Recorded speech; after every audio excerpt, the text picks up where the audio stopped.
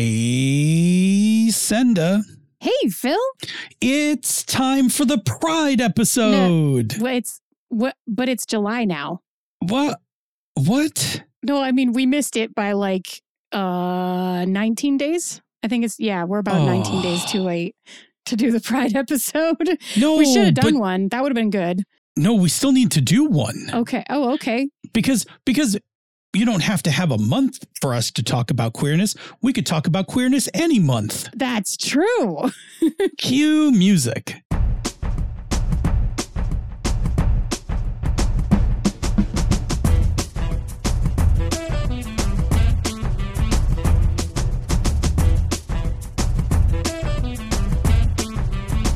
And welcome to another fine episode of Pandas Talking Games. I am one of your queer hosts, Phil. And I am your other queer host, Senda. That's us. I feel like there's a theme for today. I feel like there's a theme for today, too. I honestly do. And maybe that means I should just leap right into the topic. But I think we actually have an announcement before we get there, which is that we will not be recording next weekend. So there will not be an episode next Wednesday, which Phil, I am sure right now is looking up the date for, because being the professionals that we are, we forgot to put this part in the notes, but we wanted to warn you. Correct. It'll be the week of the 24th. There will not be an episode. There will not be an episode the week of the 24th. We will be back to our standard recording schedule again, of course. After that, it's just one of those life things. And let's be real, people. We record over the weekend and then we release it on Wednesday. We do not have a backlog and we don't work with a backlog. And that's fine. There have been times in our past when we did do that. It's just not where we are right now with life. No, and this one's on me. I have my kiddos for a week, and it's going to, I've won my very, I don't want to say very small apartment. I think my apartment's reasonable size.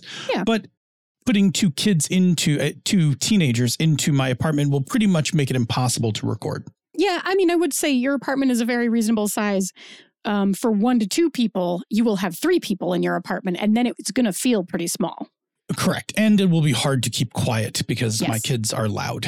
Yeah. I love them, but they're loud. So anyway, we're not going to record because that is just one too many hectic things to have to deal with, and this will be much easier. So anyway, very well. With that announcement out of the way, what is our topic? Awesome. The actual topic instead of the announcements. Good. So today's topic comes to us from Tiffany at Chameleon Pro 1, who asked us, "Hey, you two, I have a question for the show. As we get Pride and many games targeted at queer gamers like Blue Rose or Thirsty Sword lesbians, how do we convert queer culture into different genres? You could talk about one-shots and campaigns, queer games to be old school about it. I'm not talking about safety tools or queer players, but putting queerness into the stories that you tell." Cool. We feel like we can handle this topic. I feel like we can. Yeah. But there is a but.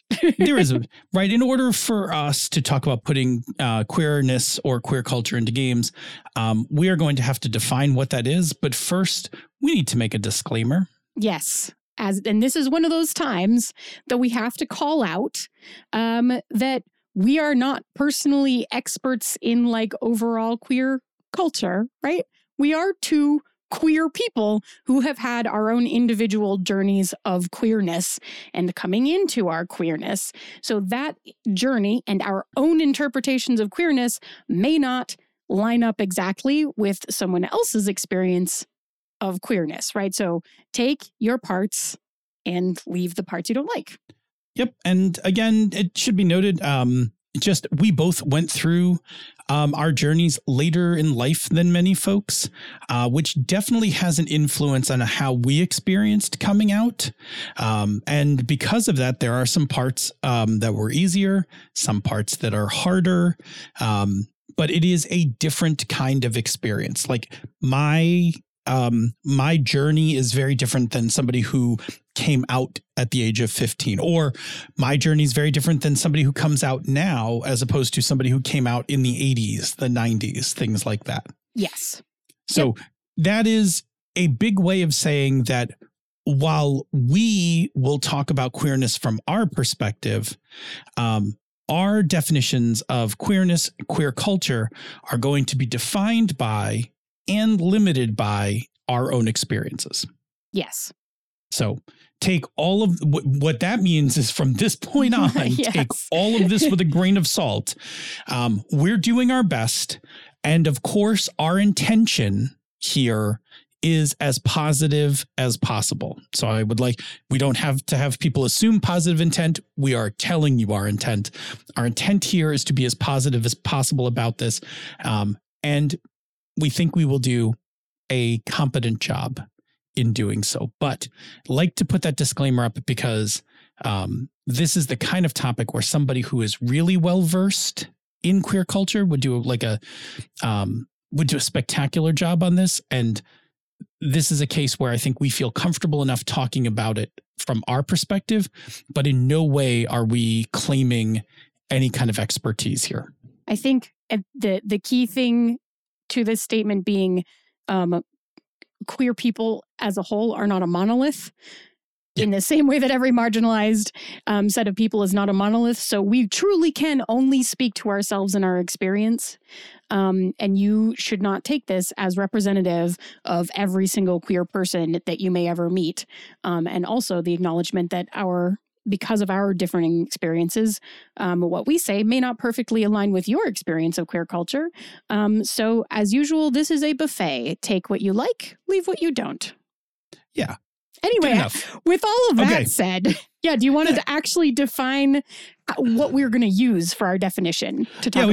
We got to start building up something here, right? So let's get building because I think that's important, right? So here we go. We're going to start with the definition of queerness from the dictionary.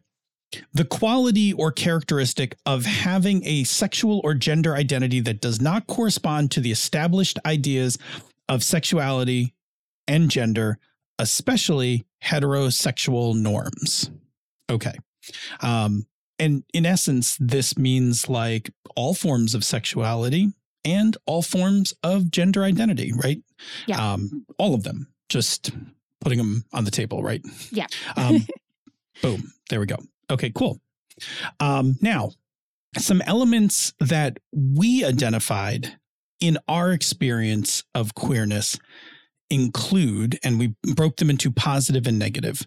And why don't we just ping pong through them, right? So in terms of positive, go ahead. Yeah. Start the first one. Acceptance, both of yourself and potentially by a group and of others. The concept of found family. That's a big one. Right? Like the family that you make, not the family that you're given. Yes. Love, romance, and sex is a theme that comes up a lot. Mm-hmm. Perseverance, determination. And pride. Hell yeah. Yeah, a little bit late, like 19 days late, but yeah, pride. I mean, this is the nature of how we pick topics. It is. Anyway, some negative ones. Rejection being one of them. Yep. Prejudice. The concept and theme of loss, and this can be loss in a number of different ways. So this includes loss of people, right? Whether it's depending on the time period, the AIDS crisis, could be suicide, could be those kinds of things, could be loss of your birth family, loss of friends, things like that. But loss is also another negative theme. So for us, our queerness, and this is fun because we get to talk about it as a unit because we have some pretty similar ideas. It also intersects with a few other areas that are just kind of hard for us to separate because they've been a very integral part of our personal experiences again. So we are going to talk about those as well as we talk about queer culture, and they are kink, especially for this conversation, power exchange, and strong consent, and polyamory as in differing relationship configurations, right? Like the non-monogamy. Right. Yeah. And what we mean by that is, first of all, I just make the statement, right? Kink, welcome at Pride. Just put that right out there. But two, our own journeys kind of coincide along with these concepts, right? These concepts are not inherently queer, kink and polyamory, but for us, they got kind of caught up in the same snowball rolling down the mountain kind of thing. So for us, these are all like these three things are all kind of jammed up together. So really tangled. yeah. So the reason we call them out is you may be hearing us talk about certain things as we are talking about advice or examples and be thinking, well, that's not exactly queer. That's more poly, or that's like more kink related. And you would be correct. Just that for us, that's how they get this all gets tangled together. Yeah. And just to be clear, going forward for content warning purposes, we're not going to discuss anything kink, for example, in any depth or any graphicness. So it's just going to be top level, words. But if that's going to be an issue for you, please consider this your off-ramp. We will catch you again in a couple of weeks. No harm, no foul. Sure. Our future kink role-playing podcast. Come out in a few years. Oh, boy. That's a different kind of role-playing. Yep. Onward we go. Okay. Cool. All right. So having now talked about some themes, we've defined what queerness is. We've talked about kind of how kink and polyamory get jumbled into this for us. Let's talk about some elements, just some general elements that make up queerness that we could put into games. Yeah. This is a fun list, right? Let me start out with diverse sexualities. So, of course, gay, lesbian, ace, pan, etc., etc., etc. The list goes on. Exactly. Yes. Diverse genders, trans, non-binary, gender fluid, those are elements you can now have, you could use for characters. Yep. Degendering tasks, activities, and traits. The way that we think of painting nails on someone who is mask presenting is frequently thought of as like a queer thing, and frequently is, and sometimes confusing when the person is not queer. I mean, things again, and these, we're now fighting societal constructs here, yep. Right? But things like housekeeping and cooking. Yeah, you cook a lot. I personally not only cook a lot, but I am pretty into keeping a nice house. Yes. This is a set of activities and traits that are generally in our current society considered to be feminine. Correct. Right? And I am totally comfortable, right? Like, I don't give a shit. Yeah. I like having a very tidy place, so I do those. Anyway, moving on. Found family. Again, going back to that, found family is an element you absolutely can put in. And found family is great in terms of the overlap with party structure. Yeah. It really is. Right. And that one is one of those themes that is so reoccurring, especially in positive portrayal of queerness in media. Whenever you find cozy queer stories, there's almost always found family in them. And in fact, the words found family in descriptions and reviews is one of the key signifiers that I look for to find queer books. Like, yes. Yeah. Absolutely. Yeah. Right. Okay, good. What's next? Sorry. Yeah, I lost my train of thought because I was so excited thinking about Becky Chambers and stuff that I was like, woo! Discovery of self, right? Living your true self, and having that journey of discovery as a story. Mm-hmm. Acceptance of self, acceptance of others, acceptance by others is a good theme. Yes. Element. Yes. Diverse attraction and romance, of course, right? Yes. Mm-hmm. Diverse relationship structures, right? Going back to polyam, power exchange, those kinds of things. Mm-hmm. And then there are the negative ones that we discussed earlier as well. But the thing about those is they may or may not be the kind of thing that you want to explore in the game, because it's the kind of thing that many of us have potentially experienced in real life. And maybe that's not what you're looking for at the table. it might be, right? This might be a game where you said, I want to explore these themes. I want to explore rejection, prejudice, loss. Like that's the story we're looking for in a tragedy, cathartic kind of way, or in an exploratory way, whatever it is. But if you're looking for escapism, you probably want to lean in a little bit harder on the positive elements of queerness that we just listed through. Yeah, and don't get us wrong. There are a lot of games, especially a lot by indie developers, that tackle some of these harder topics. Yeah.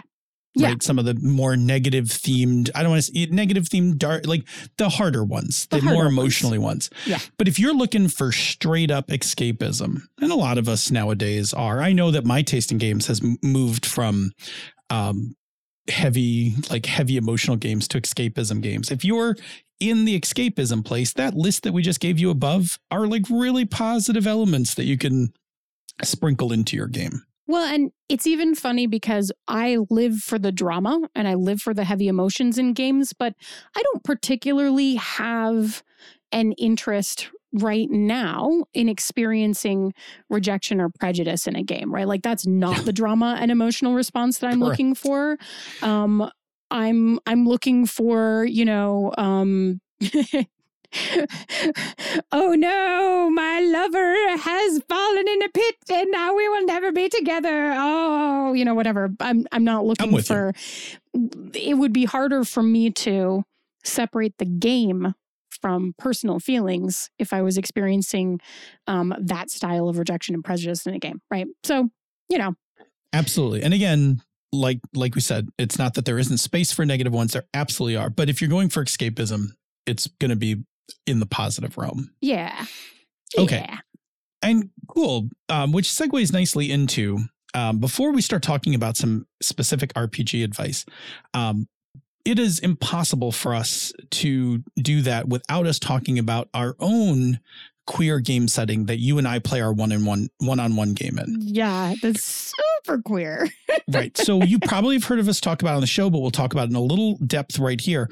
We have a Cortex Prime game that is called Long Live the Queen that is basically a mashup of sci-fi, espionage, and a Katie Roberts novel. Yeah. You'll need to go Google that yourself.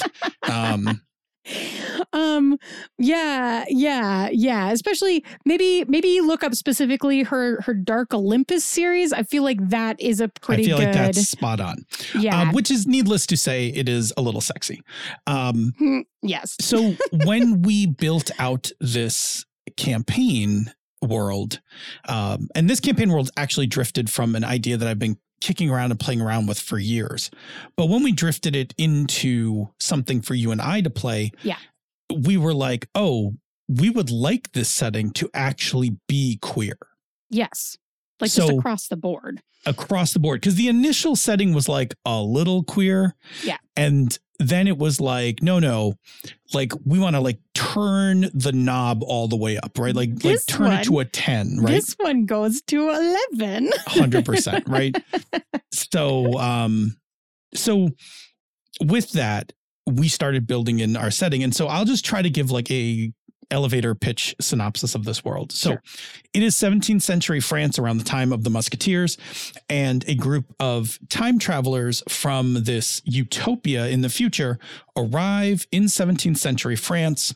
They're called Kronos, and Kronos is a corporation that comes into the timeline and offers to trade technology for resources, things that are in the ground that like no one needs, like lithium and oil and things like that, and sends it all back to their utopian future. It gets a little more complicated in terms of timelines and things like that. But essentially, Kronos is like the ultimate in colonizing. They are terrible, right? Yeah, they really do just come back, literally make a deal with the king in this particular part of the world. Yes. They have deals all over the place at this point. But, they came back, they made a deal with King Louis, and then they said, give us all of your resources that you don't know that you need in the future. And we will give you access to this technology. We will not teach you how to make it. or how to be it clear, works. they didn't ask which ones you won't need. They just take all of them. They just take all of them. Like locusts. No. Yeah. But just saying the people of that time period do not understand. Correct. They do not currently need them. Yeah. Yes. So the thing about Kronos is, though, Kronos comes from a utopia. So when they arrive, they're like, oh, but before we share all our technology with you, we're going to have to fix some stuff. Yeah. Like slavery. And we're going to have to also have understanding of diverse sexualities and genders and all of those things, because they come from this utopia where like all of those things have already been dealt with, but they basically leverage their technology to get civilizations on board with this, because that's who their people have to work with. Yes. And essentially don't want to work in a hostile work environment. Yep. Right. So the end result is, in our game, Paris is this modern, metropolitan, and exceedingly queer city. Yes. So, and, look, we're world building. So we took some big brush strokes to take care of problems like the church and things we're just like that. Yeah, okay, well, they're mad about it, but whatever. Trust us we were handling all of that. But the end result is Paris is this fantastically queer environment. In fact, the king and queen are in an open relationship. The king is openly gay. And is taking his newfound power and somewhat luxury now that Kronos is doing the heavy lifting for society. Yeah, exactly. He basically doesn't have to do anything. He's living his best life possible. Partying every night until 2 a.m. and he's learned how to DJ. Yes. So, but it is a setting where characters are openly gay. There are diverse relationship structures. We kind of have we have a rule that is kind of assume pan. Yeah. The baseline assumption of any character that I meet is that they are pan until proven otherwise. Yeah. Yeah. And a lot of times it's pan, but with a preference. Right. Yeah. Sometimes it's just like, how far does their Kinsey scale tilt, right? Like, correct. But basically, the key thing from a James Bond espionage perspective is it doesn't matter who I run into, I can seduce all of them. Yes. And I probably will. Yes. Like, just to be really clear. It's a thing. Yeah. Okay. So a lot of what we're talking about in terms of including elements and a lot of the advice we're going to give is going to kind of be born out of this setting that we created. And we rather enjoyed this setting. Like, this setting is actually quite a bit of fun for us. It's great. And I will just say, this doesn't necessarily have to do with the queerness part of this, but I want to say it. One of the coolest parts of this setting is the really strange juxtaposition of like, Kronos are the bad guys. Like they're coming from the future and colonizing the past. And I am literally actively working against them. But they are also the reason that society is inclusive and has antibiotics and like everything is clean and I have a cell phone, right? Like, so it's really, there's a lot of weird, mushy, like, oh God, right? Like they have to go, right? Like they have to go. They right, have to. Yeah, it is clear that they are 100% the bad guy, but conversely, they like did some good things, but like the rest of it's all bad. It's really bad, like, right? Yeah. So I just wanted to make it 100% clear. They are the colonizers. They are the bad guys in this situation. Yeah. There's no point in the game where we downplay that part that they're bad. Yeah. The only part that's really challenging about that is that if I ever succeed, like if we ever truly succeed in getting rid of them, then like which parts of culture and society like start disintegrating that were being propped up by their technology, right? Like, I like to think in that setting that because everybody's been enlightened, those parts will probably persist forward. The cultural parts will probably persist forward. Yeah. Yes. Anyway. Okay, good. Good. Yes. Having stated all of that, it's a cool setting. If you wind up with further questions for us about Long Live the Queen, by all means, like send those to us or hit us up in Slack or something. We'll be happy to talk to you more about the actual setting or like how we actually run the game, whatever. Like we'll do it as a show or we'll do it privately or whatever. Like happy to talk about it. But to get us back on track for this, now that we've kind of established what our working example is for a queer setting, let's talk about what you can do to put queerness into your games by incorporating the elements we've been talking about. And not only the ones we've been talking about, but elements that you also consider to be key to the queer experience. And I should preface this. We're talking to everybody like everybody is queer that's listening to this. And so many of you are not. So many of you can just go off of our list. Sure. Like, it's fine. You use our list. But also because we always answer these for the person who sent it in. So we're answering this for Tiffany. Like we're also like we're kind of talking to Tiffany too. So we're talking like to somebody who's queer. But if you're not queer, feel free. Everything that we're saying here, you can also do in your games. Yeah. Just in fact, we're going to give some tips about that as well. Yeah. And I think the key thing is just to be aware of, and I know I have a little bit about this in notes later, but like, to make sure that you are approaching the queerness as it exists in your culture from a positive perspective and not a negative perspective.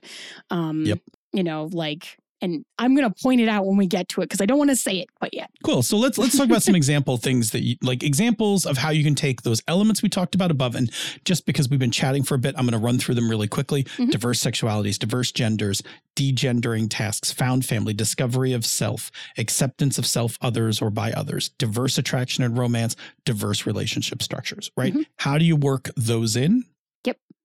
So some of these are going to seem really clear now that we've just been back through that list, but we're going to say them out loud anyway, right? Make your characters. So firstly, characters, right? Make your characters diverse in their sexuality, in their gender, in how they approach or divide tasks or activities, in their relationships, in the things that they enjoy, in how they dress themselves, etc., right? Just blur the lines of what we consider to be normalization of gender, tasks, activities, sexuality in our current culture. You don't just toss it out the window. And by characters, if you're a player, you can incorporate those kinds of elements into your character. Or if you are a GM, you can do this with all of your NPCs. Yes, exactly. Yep. Okay. So cool. You talked about characters and relationships. I think you doubled up on both of those. Did I say relationship? No, I didn't talk about. Oh, okay. I didn't think I talked about relationships. In any case, the relationships between characters, PC or NPC, right? Consider ones that are not mono or heteronormative, right? So they don't like, not everyone has to have just one partner. So consider poly relationships, queer relationships, consider kinky relationships, things that are based on power dynamics, things like that, like vary up relationships as well. Yes. Now, I will say this. Okay. I'm just going to editorialize for a moment. Sure. Here's your soapbox. No, soapbox? Oh, okay. It's not soapbox. It's more of a, let me explain, like I have my own challenges with these. Sure. As a person who was queer and stayed in the closet for a long time and didn't come out till later in life and spent a lot of time in hetero society, I, to this day, even as a queer person who, like, I have to consciously, when I'm making NPCs, consciously think about the diversity of sexuality, gender, and relationships. My base default, if I am brain off, not thinking, is heteronormative. Like I have not uncoupled that. So it is a thing that I do. And sometimes if you've played a game with me, so my players will attest to this. I know Senda will attest to this. There are times where I will start making up an NPC and I will stop. And I will either change the gender or change their sexuality or just something because I fell into my comfort zone and was going to just do the, my wife, the male character said, right? Mm-hmm. But, then all of a sudden I'm like, dope, like quick erase. Try again. Yeah. My husband, the male character said, better. Okay. And then move on. Right. That is it. Look, I don't know how it is for other queer people. It is still a challenge for me. I have to put some effort into actually making those changes. Yeah. I mean, I think part of that is, and I know I'm skipping a thing ahead, but I want to talk about it here since we are talking about it, and I'll just shorten it later when I know it comes up again. I think one of the things that we all have to be aware of, even as people who are queer, is that, and more, this is less and less, right? And hopefully it will continue to be less, but it's still like a lot. Most of the media that we have consumed, especially if you're like over 20, all of the media that you and I consumed, certainly as children and as young adults and in our 20s and really into our 30s, was really heteronormative. All of it was. That was the only option. Other media did not exist. And then when other media started existing, there was a lot of queer baiting. There was a lot of stuff with, there's a queer person, but they're the bad guy, which is, negative portrayals, like all of this kind of thing, right? So the part of the thing that we fall into, and we've talked about this with games before, is when we as GMs positively rely on tropes because they're an easy way to get everybody on the table on board because we have shared understanding of many styles of story tropes. The problem from a queer perspective is that many of those tropes that we have that shared understanding of, they're heteronormative. And so when you fall back on some of that storytelling knowledge that you've absorbed from all of the different stories you've, just sucked into your brain during your lifetime, it can be hard to decouple the heteronormativity from the consumption of those tropes and stories to then turn it around at your table in a way that is not heteronormative, right? Like that's just a fact of our society in the sort of the years that we have been living and absorbing all of that stuff. So... Right. Anyway. And that's not to say you can't have any straight characters in your game. Of course, you can have straight characters in your game, and I have plenty of them. But as a kind of general thing, like every couple of NPCs, like change it up. There should be somebody queer. Yes. Yeah. Okay. Sorry, that was a major side note from both of us. I think it's important. I think it's important to bring up because it is not a thing that, like I said, it's not a thing I can do automatically. It is a thing I have to do consciously. I'm happy to do it consciously. Yes. But sometimes I have to remind myself. Easier when I'm prepping. Yes. Than when I'm running on the fly. Yeah. Right. If I'm prepping a game, I can very easily look and be like, the last couple NPCs I've written, have I made them diverse enough? Have I made them, like real people, that kind of thing? Okay. Yeah. All right. Let's talk about... Let me actually say one more thing about that, which is also, and this is just a funny thing, and it does have to do with my experience directly. It is easier to default to interesting and diverse queer choices for characters and relationships when you have a diversity of people sitting at your table. Right? Than if you are like, I know that everyone else I'm playing with right now is super straight, in my experience, because the immediate acceptance and understanding is, I don't know, more immediate. Yeah, I mean, when I'm prepping, it's not as big of a deal because I prep alone. Right? Yeah, right. That's different. When I'm prepping, it's fine. I'm alone and I can check those things.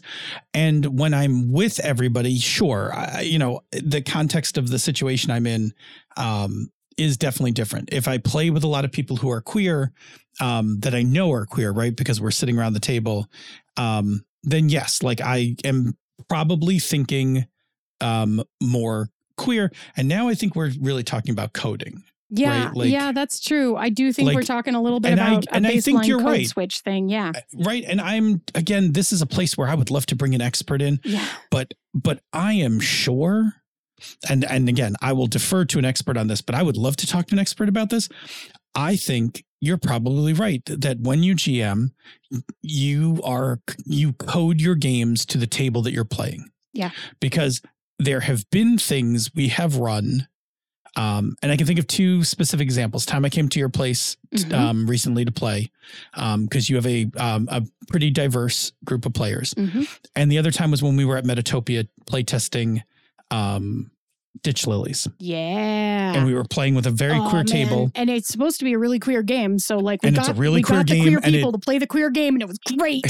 Right. So great. And it did what it was supposed to. So yeah, I think you bring up a good point that there's a certain amount of like coding, code switching, masking. I'm terrible at the terminology for this. Please don't beat me up on this.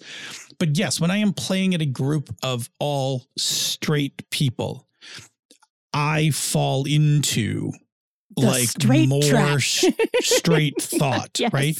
And again, a lot for me because, and again, to get personal for a moment, but I spent a lot of time in the closet. Yeah. So I spent a lot of time reading my context and thinking along those lines. Yes. So it is very much a trap for me because of that. Yeah.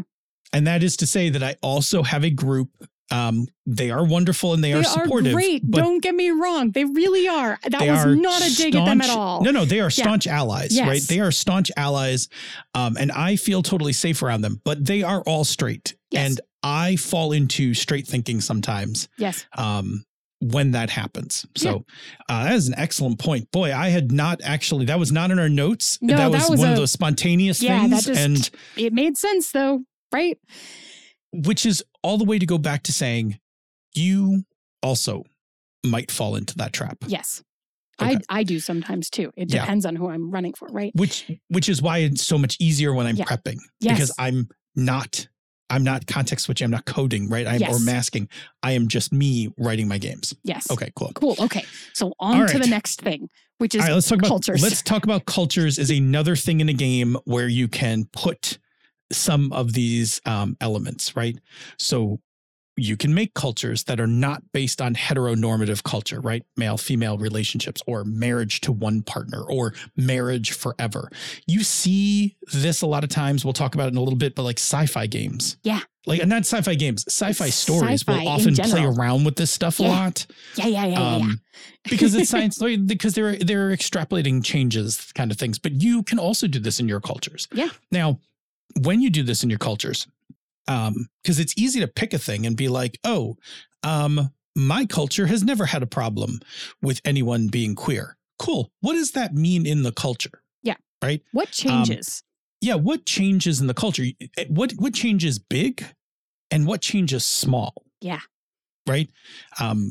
So like if your culture was based on queer polycules, for example, that like that was actually the standard relationship. How would that change what their houses looked like and how their houses were designed, right? Or does it change not individual houses, but how neighborhoods are constructed so that you can have collections of polycules with individual houses for, different sets of people? How would it change parenting? How would it change child rearing? How would it change how you considered, bringing new life into a family? And what do you consider to be a family, right? I have a note to myself to just mention Becky Chambers in here because she has written a really wonderful series of books that starts with The Long Way to a Small Angry Planet that explores a lot of this with different alien cultures in a really wonderful, cozy, happy, queer way. And I would highly recommend that you read them as, for example, another way to get story tropes that are inherently queer and not inherently heteronormative. So this is me like consuming lots of queer tropes now, right? But Becky Chambers, right? And if you had queer default polycule, how would it impact how they consider government? Because maybe it does, right? Maybe it means everything is a board. Maybe it means that everything is run, you get elected by groups of committed polycules.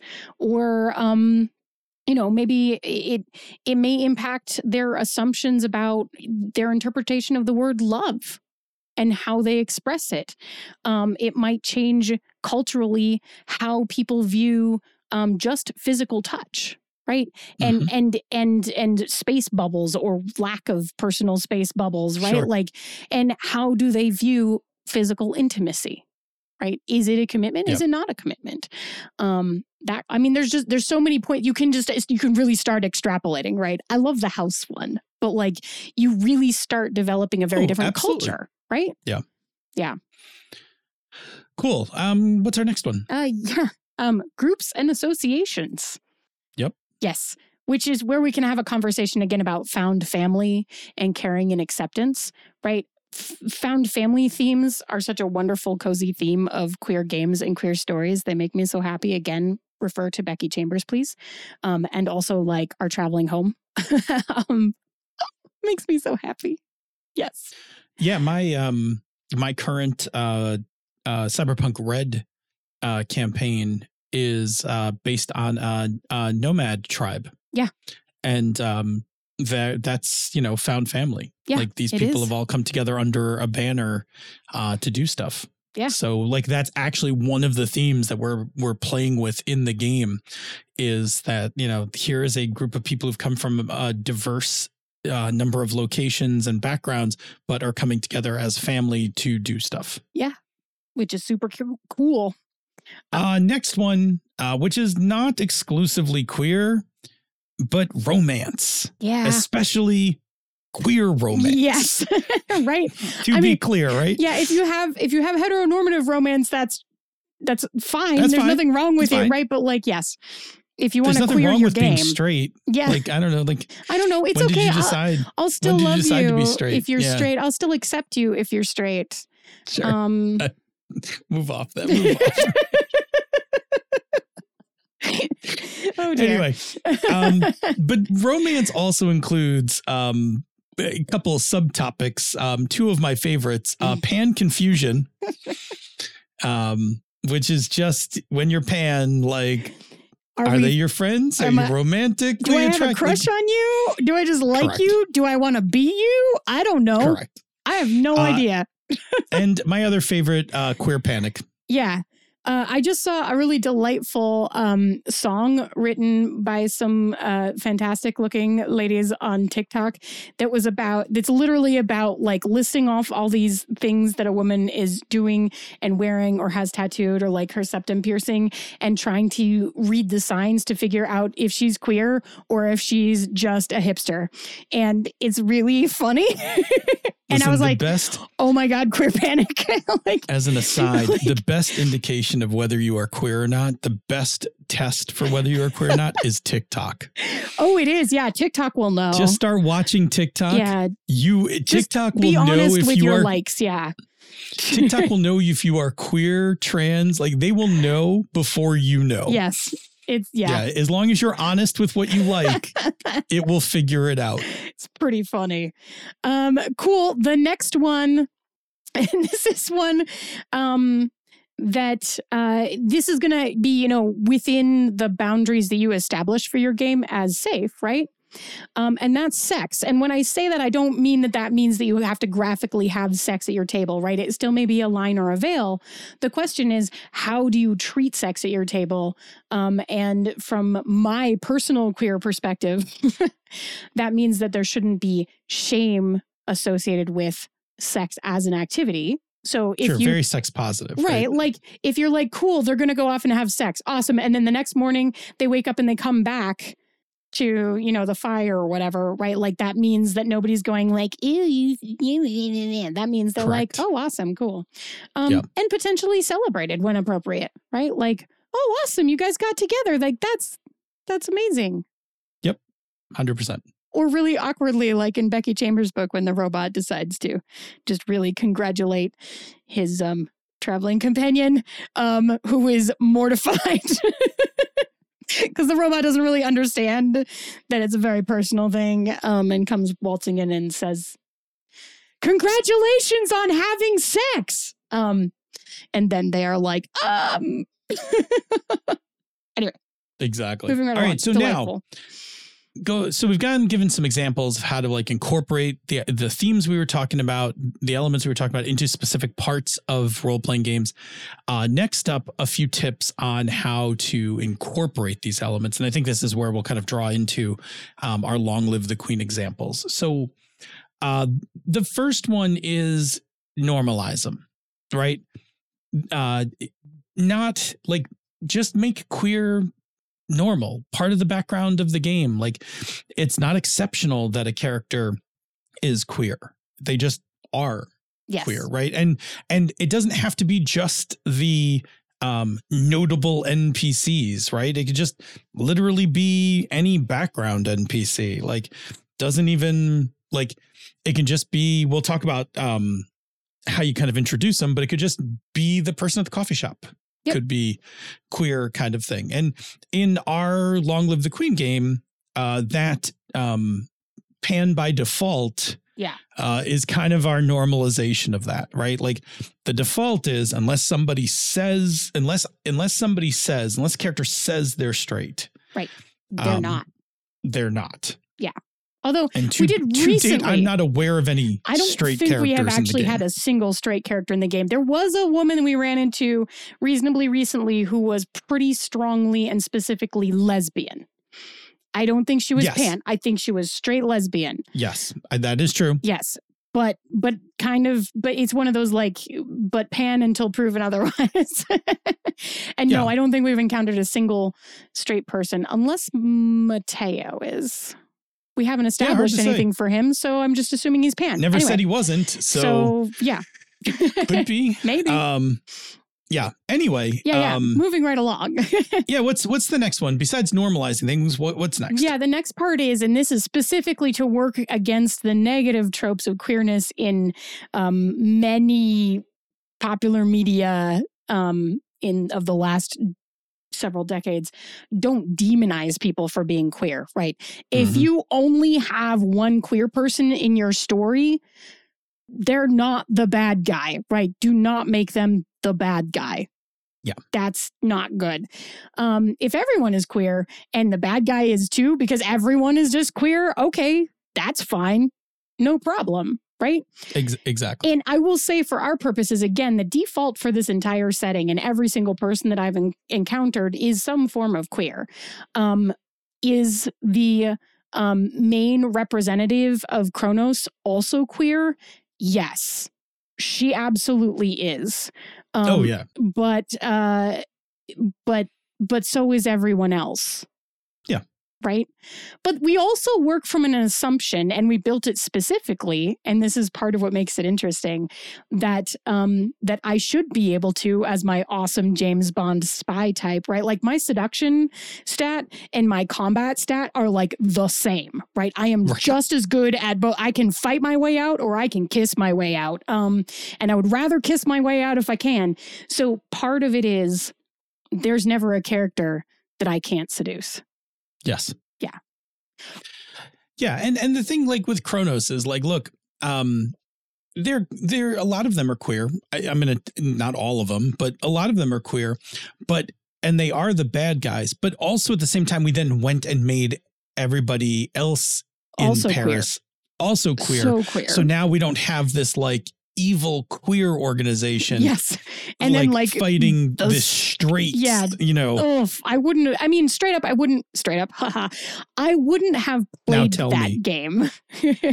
So you and me, sorry, I'm doing straight up. Okay. I was doing Paula Abdul. Okay. But I wouldn't have played the game you just described. Oh, that makes me feel icky, right? No. We said we want this whole setting to be queer. How can we justify that it is? Okay, here's how it happened. Yeah, exactly. Or like you can work backwards to justify the full queerness if you need to justify it. Like which we kind of did because we're like sort of playing in a historical, whatever. Anyway, moving right along. Next. Yeah, so the next one is let the queer people be happy. Yeah. The queer experience is not devoid of struggle and difficulties, but not every queer story has to be about struggle and difficulties, right?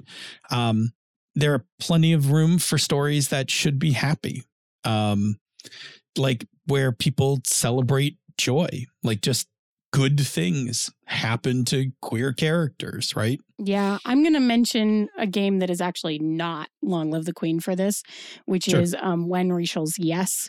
Which is basically a scene structure game. The A, I love it.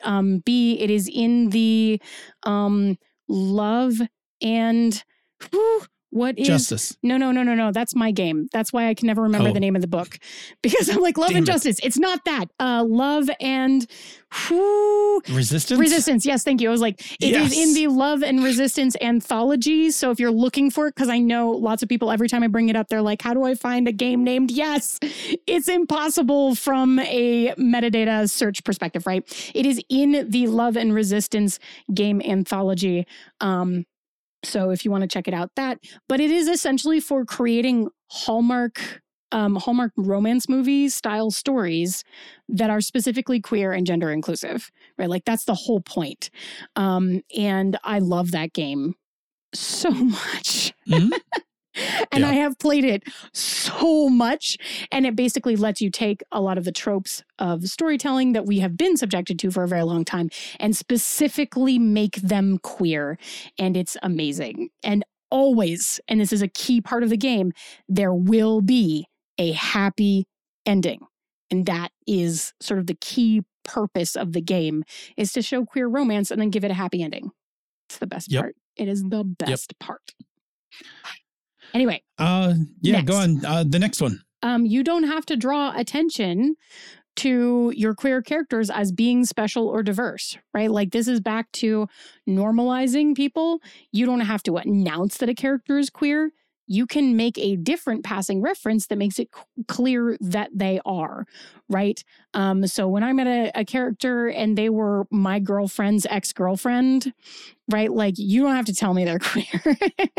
Yeah, exactly. You can do it through inference. Right. Like that. And that's a really easy way to do it. Or it can be the like, oh, hey, my girlfriend, or hey, my partner, whatever it is. Partners.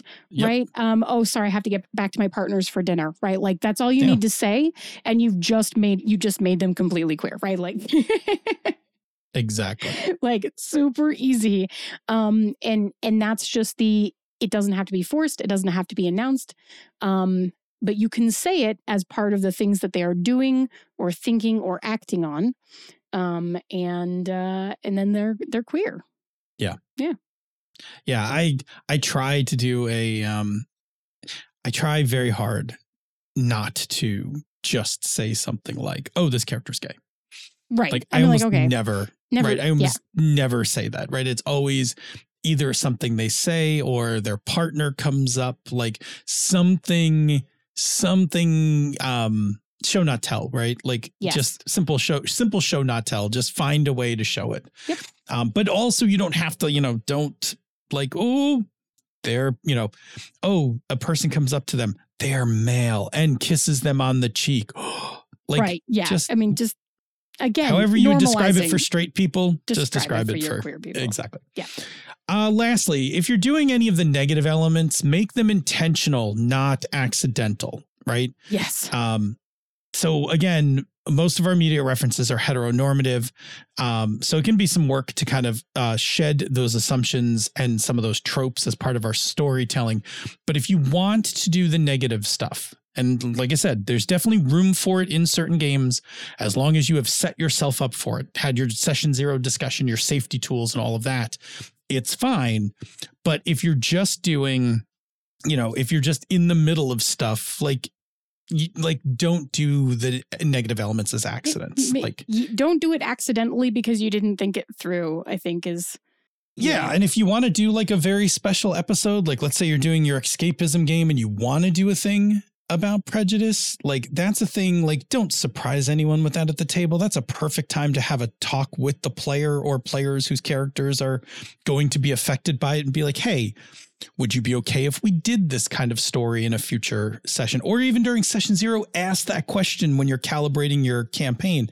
And maybe the answer is yes, because maybe they want to do it as a change of pace or as a point to make in a story, right? Like where you can have a kind of a exception to the rule kind of, set of sessions.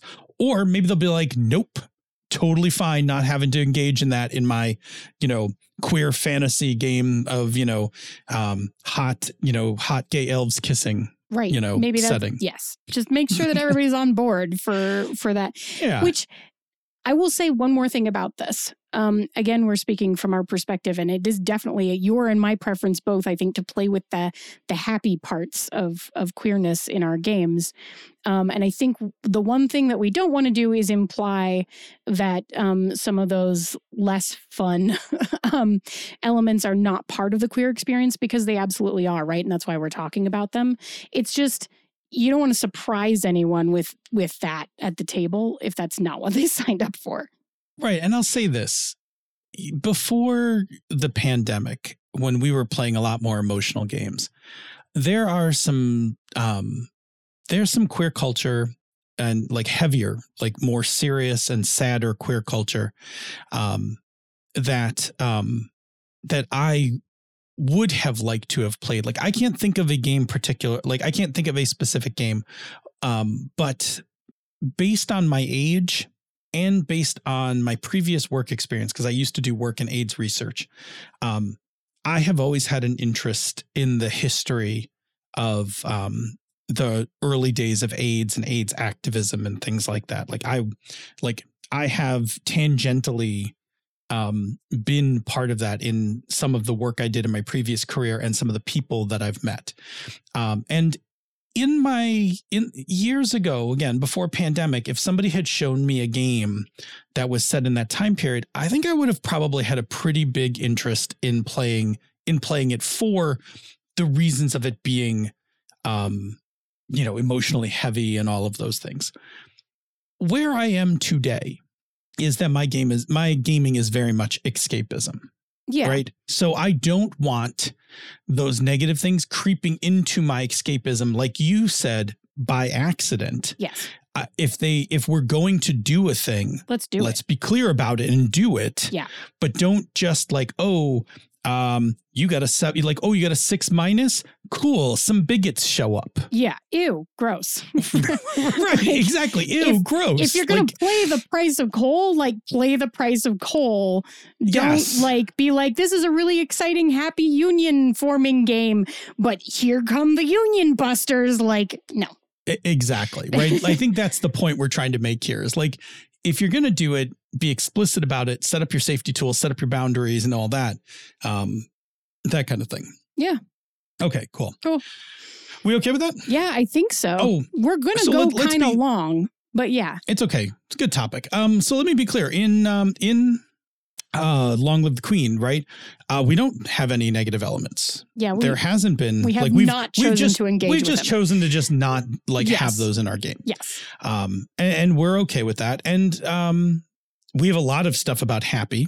Yep. Like we have actually a very lovely queer romance in that game. I know I have a pretty long-term girlfriend who is just she's wonderful. Yeah. Yeah. I would date that one in real life. Yeah. Yeah. And actually, one of the things we did because of you talked about the nature of the game of you seducing people and things like that.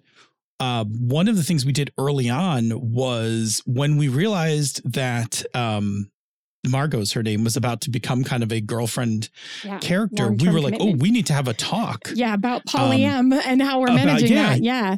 How are we going to manage that? Are we cool with it? And we we didn't tweak anything. We just quickly had a discussion about it. And we were like, you and Margot are definitely dating, but it's not exclusive. And, culturally, it's not a problem if you sleep with someone else or she sleeps with someone else or anything like that. It's just not an issue. Yeah, we just implemented essentially also blanket polyam culture, right? We just did. We were like, let's just add that to Pan, right?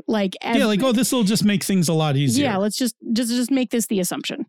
Because the thing we didn't want to get into was what if you had to seduce someone as part of a mission? Now, are you cheating on Margot? Right. I don't want to cheat on her. I really like her. Exactly. Yeah. And I don't want to have to hide it from her or anything. Right. So we're not. We're like, cool. Let's just not have those problems by adjusting just a tweak to our setting. Again, injecting now polyam in with our queerness to let that work. Yeah. And again, it stuck with the let them be happy and And I guess the last part, like the don't demonize them, because of our kind of pan by default rule, like we really don't worry about the sexuality of who the good guys and the bad guys are, because everybody's everyone. Like everybody's everybody. Yeah. Yeah. Okay. Anyway, before we close this out, and we're going to do this a little bit faster to close this out now. Tiffany did specifically ask about one-shots and campaigns. Yes. And we do not like to disappoint. No. So we're going to just give a few tips on one-shots and campaigns. Yes, this is like old school right here. You give the one-shot ones, right? And I'll give the campaign ones. It's been a while. It has been a bit, right? Been a bit. Second. Good. But in the brief one-shots, the thing about them always is that they are, working within a very concise time period. So you got to be able to kind of keep things a little bit more surface level in general so that you can just nail the basic culture stuff across the board and fit everything in your 2-hour, 4-hour, 6-hour slot, whatever it looks like, right? So a couple of things that I tend to key on is just diverse attraction and romance of characters and genders, of course. And hopefully, if you're lucky, you will also get that back from your players, right? So that it's not just NPCs, that it's like everybody, because then it's the best. Pull in some simple cultural elements, right? Things that are easy to describe, clear, and don't require deep investigation by the players to reveal or see. So kind of surface high notes, right? Like just, moments of the triad walking down the street with their baby carriage, right? Whatever it is, just toss it in. Doesn't have to be like super deep stuff. Just enough that you get that sense and that you get it clearly, right, in a short period of time. And then in the same way that we like to keep plots much more streamlined for one-shots, if you keep the themes more streamlined also, it's easier to write stories and plots that end up revolving around those themes. But also, again, it gives you time to spend real time with those themes during your one shot instead of having to skim past like a bunch of them and then maybe not have time to like really feel them. So some good ones for one shots tend to be things like Found Family, which is just, again, always one of my favorites. And also check out our Traveling Home if you haven't checked it out already and want a game that is a one shot about Found Family. It's amazing. And also Howl's Moving Castle. Anyway, and Acceptance is another really good one, right? Like you can have a nice, succinct short story one shot that is about acceptance, finding it, living it, whatever that looks like, right? Mm-hmm. Those are two of the ones that I really like for themes. How would you do some of that stuff differently in campaigns? Well, I don't think it's necessarily differently, right? I think it's like just a little bit more. Yes. So again, with campaigns, like have diverse queer characters, right? Because you're going to have a lot of characters, right? So you got plenty of time to add all sorts of diversity, right? Just you're going to have a lot of characters and a lot of time. So, queer that shit up. But now the other thing you have for campaigns is you have time to do some world building. Yeah, some deep world building, right? Yeah. So now if you want to put queerness into your game, now you can do it in your world building and take the time to kind of work through what we were talking about before, which is, the large and small changes in your world based on the changes you want to make. So this is like in Long Live the Queen, the king and the queen, both like queer pan, king's a little bit more gay.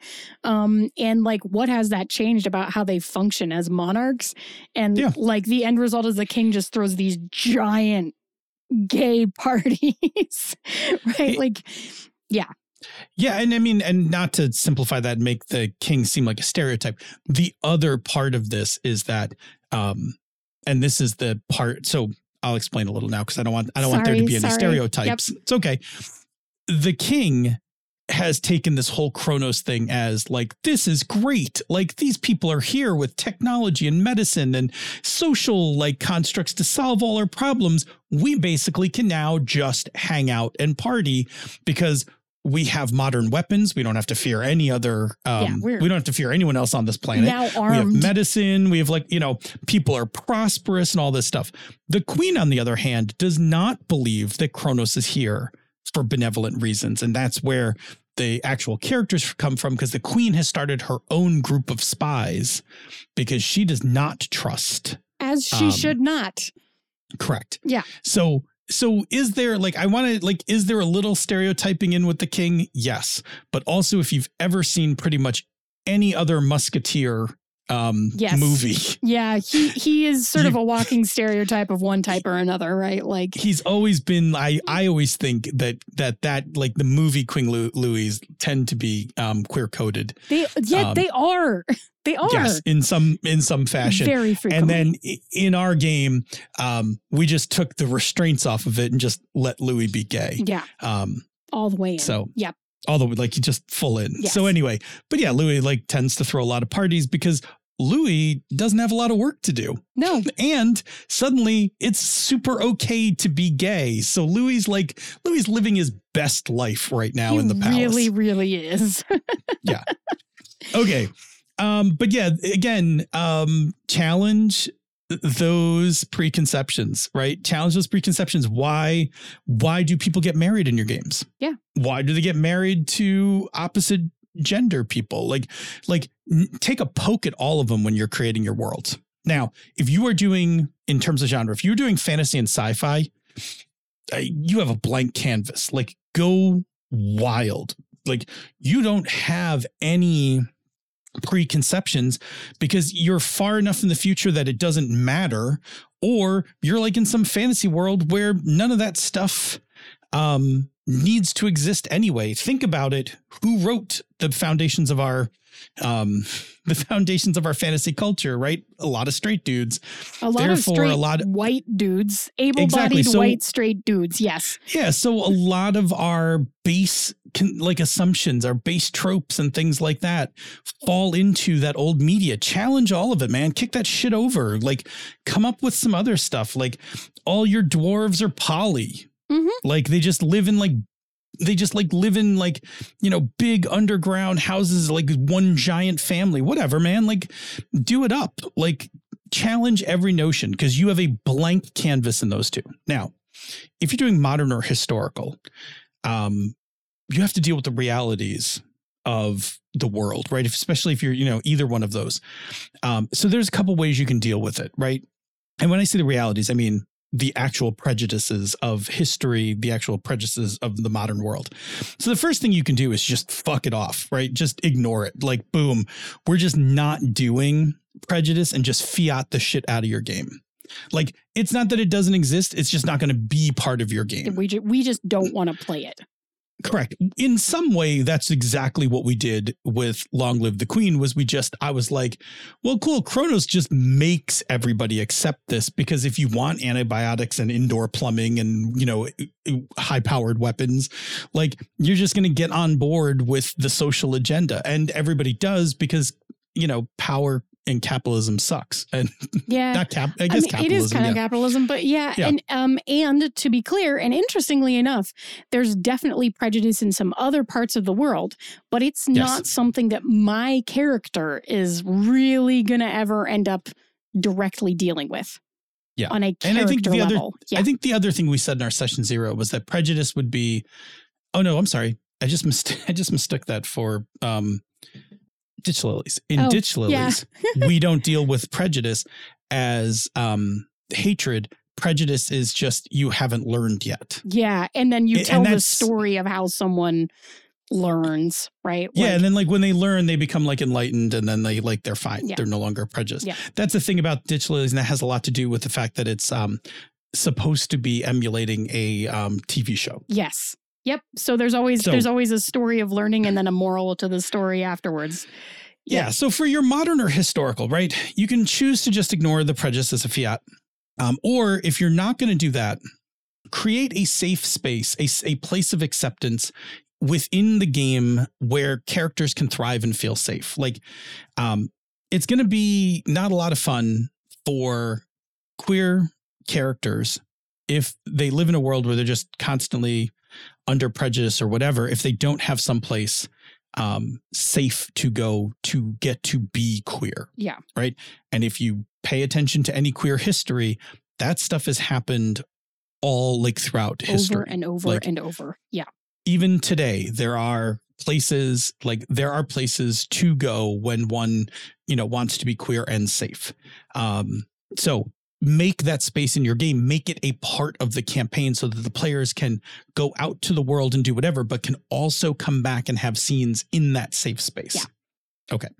And again, if you're going to do prejudice, again, be intentional, be safe, set your boundaries, have your safety tools, all of those things, like get that worked out in advance. And again, like we've said, our preference is just not to deal with it right now.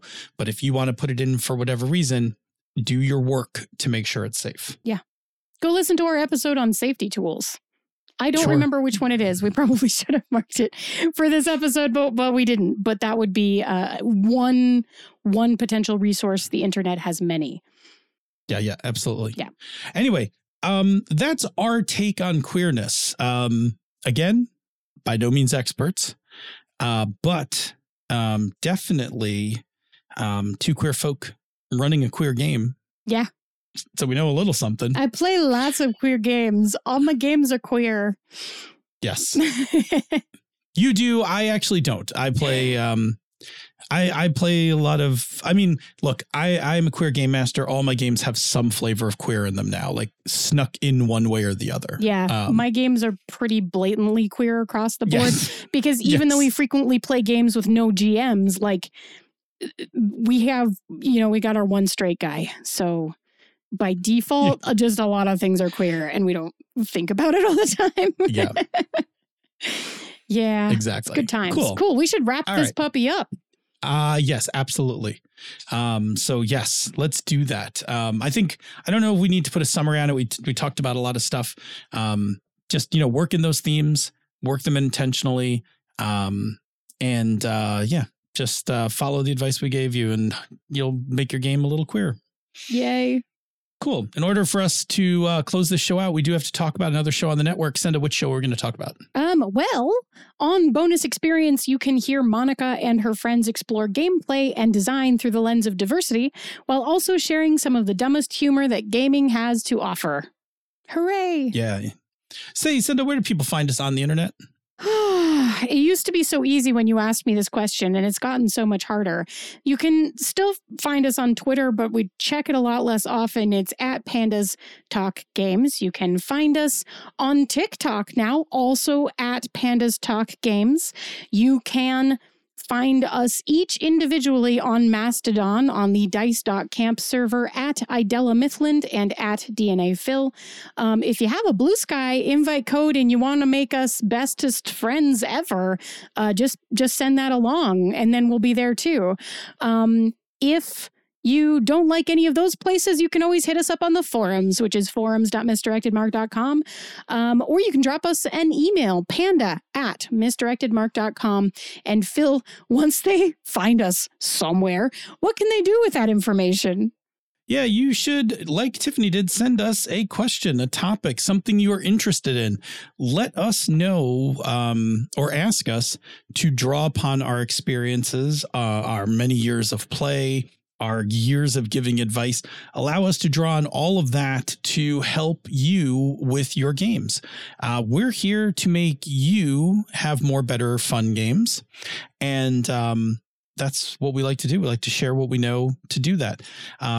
The formula is quite simple. The more fun you have when you are running your games, then the more games you will run, the more times you will play, the more people you'll play with, the more different types of games you'll play with, or maybe the same game, whatever. But you'll be in this hobby for a lot longer. And that is our goal, is to keep you in this hobby having fun. So do that. Send us those questions, those topics, and those queries. Queries. See what I did there? Queries.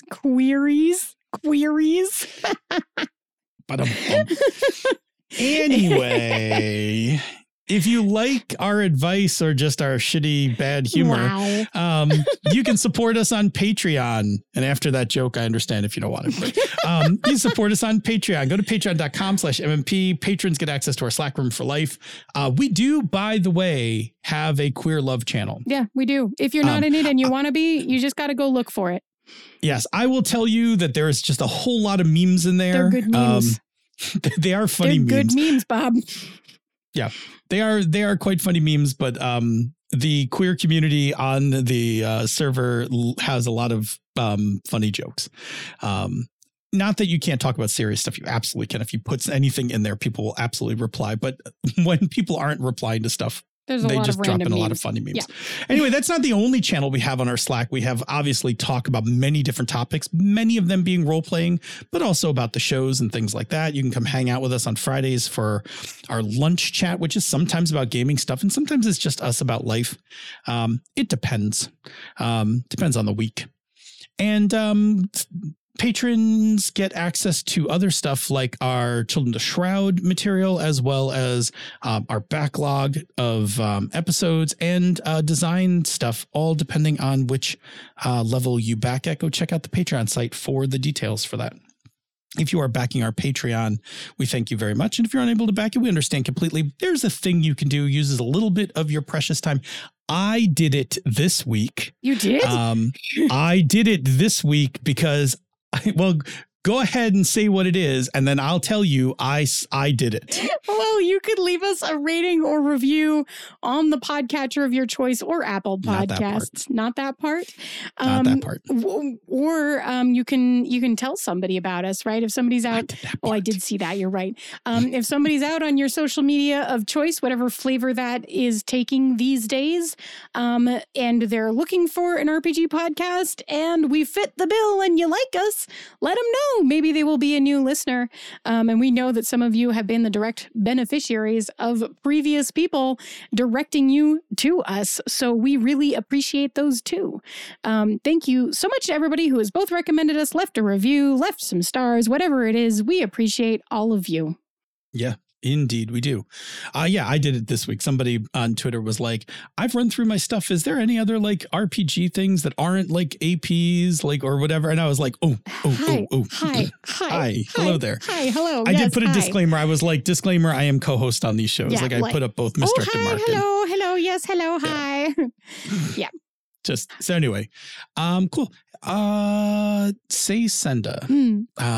We do need to actually talk about what the next mission for Long Live the Queen should be. We should figure out what kind of theme, just the theme of the mission. Just the theme? Are we not going back to England yet? Because I'm kind of excited to go back to England. We could talk about going back to England. That was an intense, almost didn't get out of their experience last time. Sure. Okay.